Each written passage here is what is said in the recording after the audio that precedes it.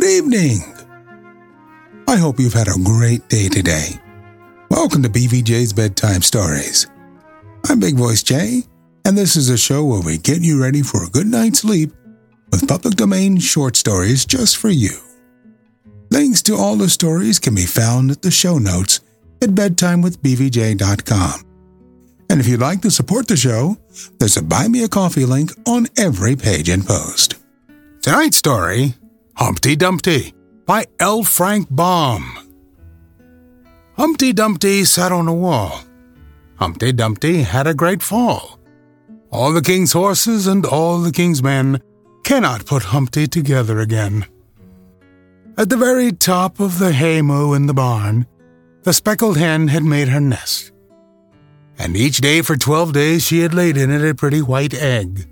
The speckled hen had made her nest in this out-of-the-way place so that no one would come to disturb her, as it was her intention to sit upon the eggs until they were hatched into chickens.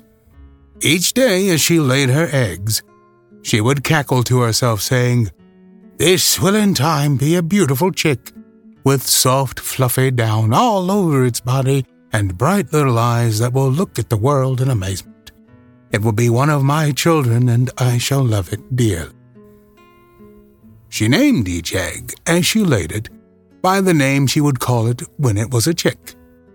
The first one being Cluckety-Cluck, and the next Caw-Cut, and so on. And when she came to the 12th egg, she called it Humpty Dumpty. This 12th egg was remarkably big and white, and of a pretty shape. And as the nest was now so full, she laid it quite near the edge. And then the speckled hen, after looking proudly at her work, went off to the barnyard, clucking joyfully, in search of something to eat. When she had gone, Cluckety-Cluck, who was in the middle of the nest and the oldest egg of all, called out angrily, "It's getting crowded in this nest. Move up there, some of you fellows." Then he gave Caw-Cut, who was above him, a kick. "I can't move unless the others do. They're crowding me down," said Caw-Cut, and he kicked the egg next above him. And so they continued kicking one another and rolling around in the nest until one kicked Humpty Dumpty. And as he lay on the edge of the nest, he was kicked out, rolled down the haymow until he came to a stop near the very bottom. Humpty did not like this very well, for he was a bright egg for one so young. And after he had recovered from his shaking up, he began to look about to see where he was. The barn door was open, and he caught a glimpse of trees and hedges, and green grass with a silvery brook running through it. And he saw the waving grain and the tasseled maize, and the sunshine flooding it all. The scene was very enticing to the young egg, and Humpty at once resolved to see something of this great world before going back to the nest. He began to make his way carefully, and was getting along fairly well, when he heard a voice say, "Where are you going?" Humpty looked around and found he was beside a pretty little nest in which was one brown egg. "Did you speak?" he asked. "Yes," replied the brown egg. "I asked where you were going." "Who are you?" inquired Humpty. "Do you belong in our nest?" "Oh, no," answered the brown egg. "My name is Coochie-Coo-Loo, and the black bantam laid me about an hour ago." "Oh," said Humpty proudly, "I belong to the speckled hen myself." "Do you indeed?" returned Coochie-Coo-Loo. "I saw her go by a little while ago, and she's much bigger than the black bantam." "Yes, and I'm much bigger than you," replied Humpty. "But I'm going out to see the world, and if you like to go with me, I'll take good care of you." "Isn't it dangerous for eggs to go about all by themselves?" asked Coochie, timid. "Perhaps so," answered Humpty. "But it's dangerous in the nest, too. My brothers might have smashed me with their kicking. However, if we are careful, we can't come to much harm. So come along, little one, and I'll look after you." Coochie-Coo-Loo gave him her hand while he helped her out of the nest, and together they crept over the hay until they came to the barn floor. They made for the door at once, holding each other by the hand, and soon came to the threshold, which appeared very high to them. "We must jump," said Humpty. "I'm afraid," cried Kuchikulu. "And I declare, there's my mother's voice clucking. She's coming this way." "Then hurry," said Humpty, "and do not tremble so, or you will get yourself all mixed up. It doesn't improve eggs to shake them.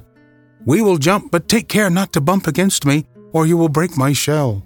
Now, 1, 2, 3.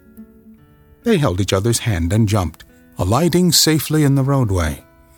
Then, fearing their mothers would see them, Humpty ran as fast as he could go until he and Coochie were concealed beneath a rosebush in the garden. "I'm afraid we're bad eggs," gasped Coochie, who was somewhat out of breath. "Oh, not at all," replied Humpty. "We were laid only this morning, so we are quite fresh.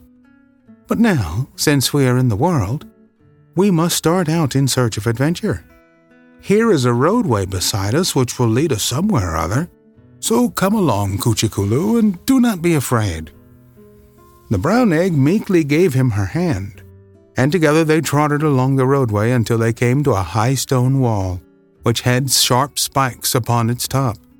It seemed to extend for a great distance, and the egg stopped and looked at it curiously. "I'd like to see what is behind that wall," said Humpty, "but I don't think we shall be able to climb over it." "No, indeed," answered the brown egg. "But just before us I see a little hole in the wall near the ground. Perhaps we can crawl through that." They ran to the hole and found it was just large enough to admit them. So they squeezed through very carefully in order not to break themselves, and soon came to the other side. They were now in a most beautiful garden, with trees and bright-hued flowers in abundance, and pretty fountains that shot their merry sprays far into the air. In the center of the garden was a great palace, with bright golden turrets and domes, and many windows that glistened in the sunshine like the sparkle of diamonds. Richly dressed courtiers and charming ladies strolled through the walks, and before the palace door were a dozen prancing horses, gaily caparisoned, awaiting their riders. It was a scene brilliant enough to fascinate anyone, and the two eggs stood spellbound while their eyes feasted upon the unusual sight. "See," whispered Kuchikulu, "there are some birds swimming in the water yonder. Let us go and look at them, for we also may be birds some day." "True," answered Humpty, "but we are just as likely to be omelets or angel's food. Still, we will have a look at the birds." So they started to cross the drive on their way to the pond, never noticing that the king and his courtiers had issued from the palace and were now coming down the drive riding upon their prancing steeds. Just as the eggs were in the middle of the drive, the horses dashed by, and Humpty, greatly alarmed, ran as fast as he could for the grass. Then he stopped and looked around, and behold, there was poor Kuchikulu crushed into a shapeless mass by the hoof of one of the horses, and her golden heart was spreading itself slowly over the white gravel of the driveway. Humpty sat down upon the grass and wept grievously, for the death of his companion was a great blow to him, and while he sobbed, a voice said to him, "What is the matter, little egg?" Humpty looked up and saw a beautiful girl bending over him. "One of the horses has stepped on Kuchikulu," he said, "and now she is dead, and I have no friend in all the world." The girl laughed. "Do not grieve," she said, "for eggs are but short-lived creatures at best, and Kuchikulu has at least died an honorable death, and saved herself from being fried in a pan or boiled in her own shell. So cheer up, little egg, and I will be your friend, at least so long as you remain fresh. A stale egg I could never abide."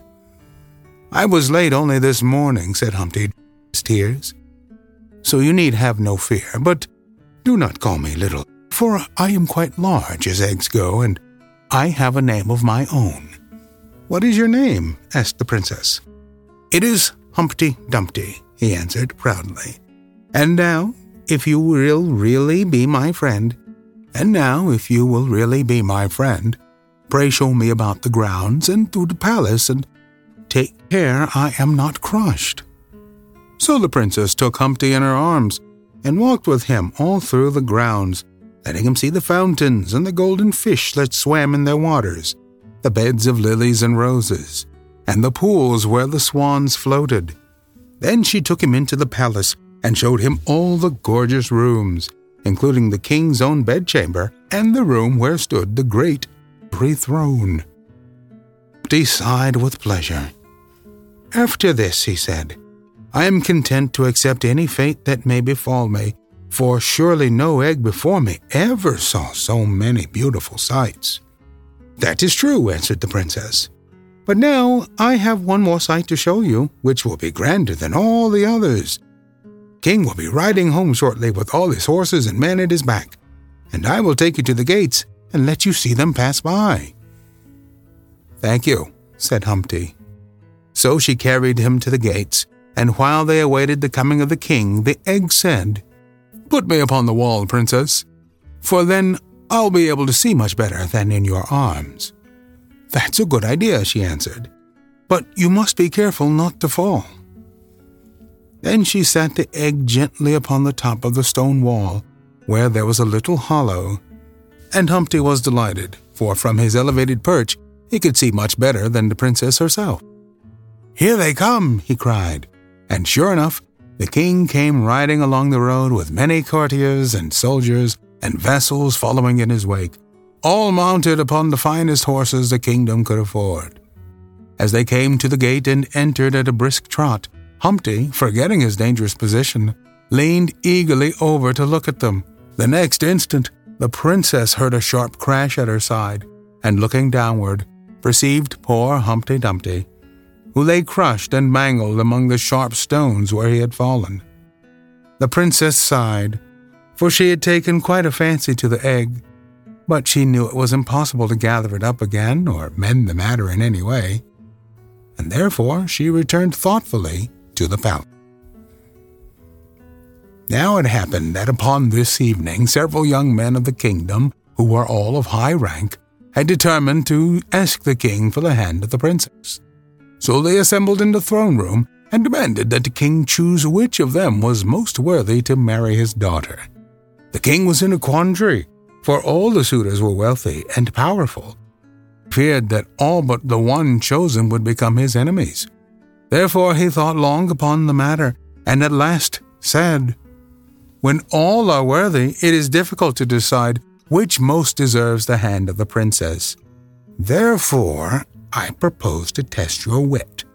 The one who shall ask me a riddle I cannot guess can marry my daughter."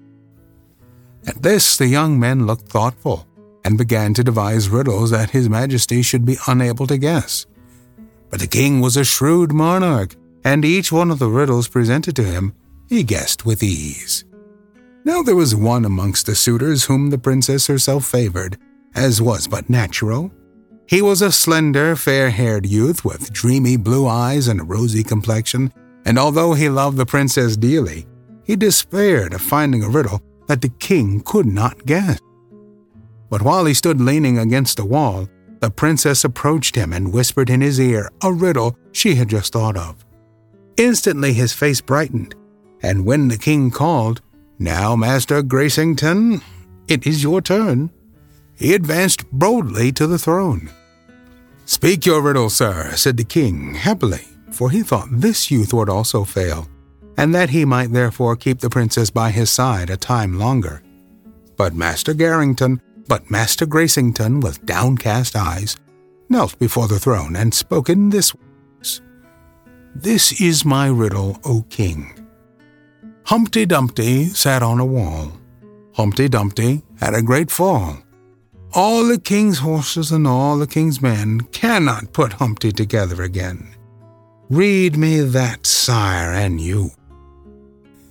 The king thought earnestly for a long time, and he slapped his head and rubbed his ears and walked the floor in great strides, but guess the riddle he could not. "You are a humbug, sir," he cried out at last. "There is no answer to such a riddle." "You are wrong, sire," answered the young. "Humpty Dumpty was an egg." "Why did I not think of that before?" exclaimed the king. but he gave the princess to the young man to be his bride, and they lived happily together. And thus did Humpty Dumpty, even in his death, repay the kindness of the fair girl who had showed him such sights as an egg seldom sees. We are always on the hunt for great stories like this one to feature on the podcast. Story suggestions can be emailed here, bigvoicej@gmail.com. We've got a YouTube channel full of selected stories from the show. Go to tiny.cc/BVJBedtime. Don't forget to leave us a review on Apple Podcasts. It helps to spread the word that we're putting people to sleep every single night.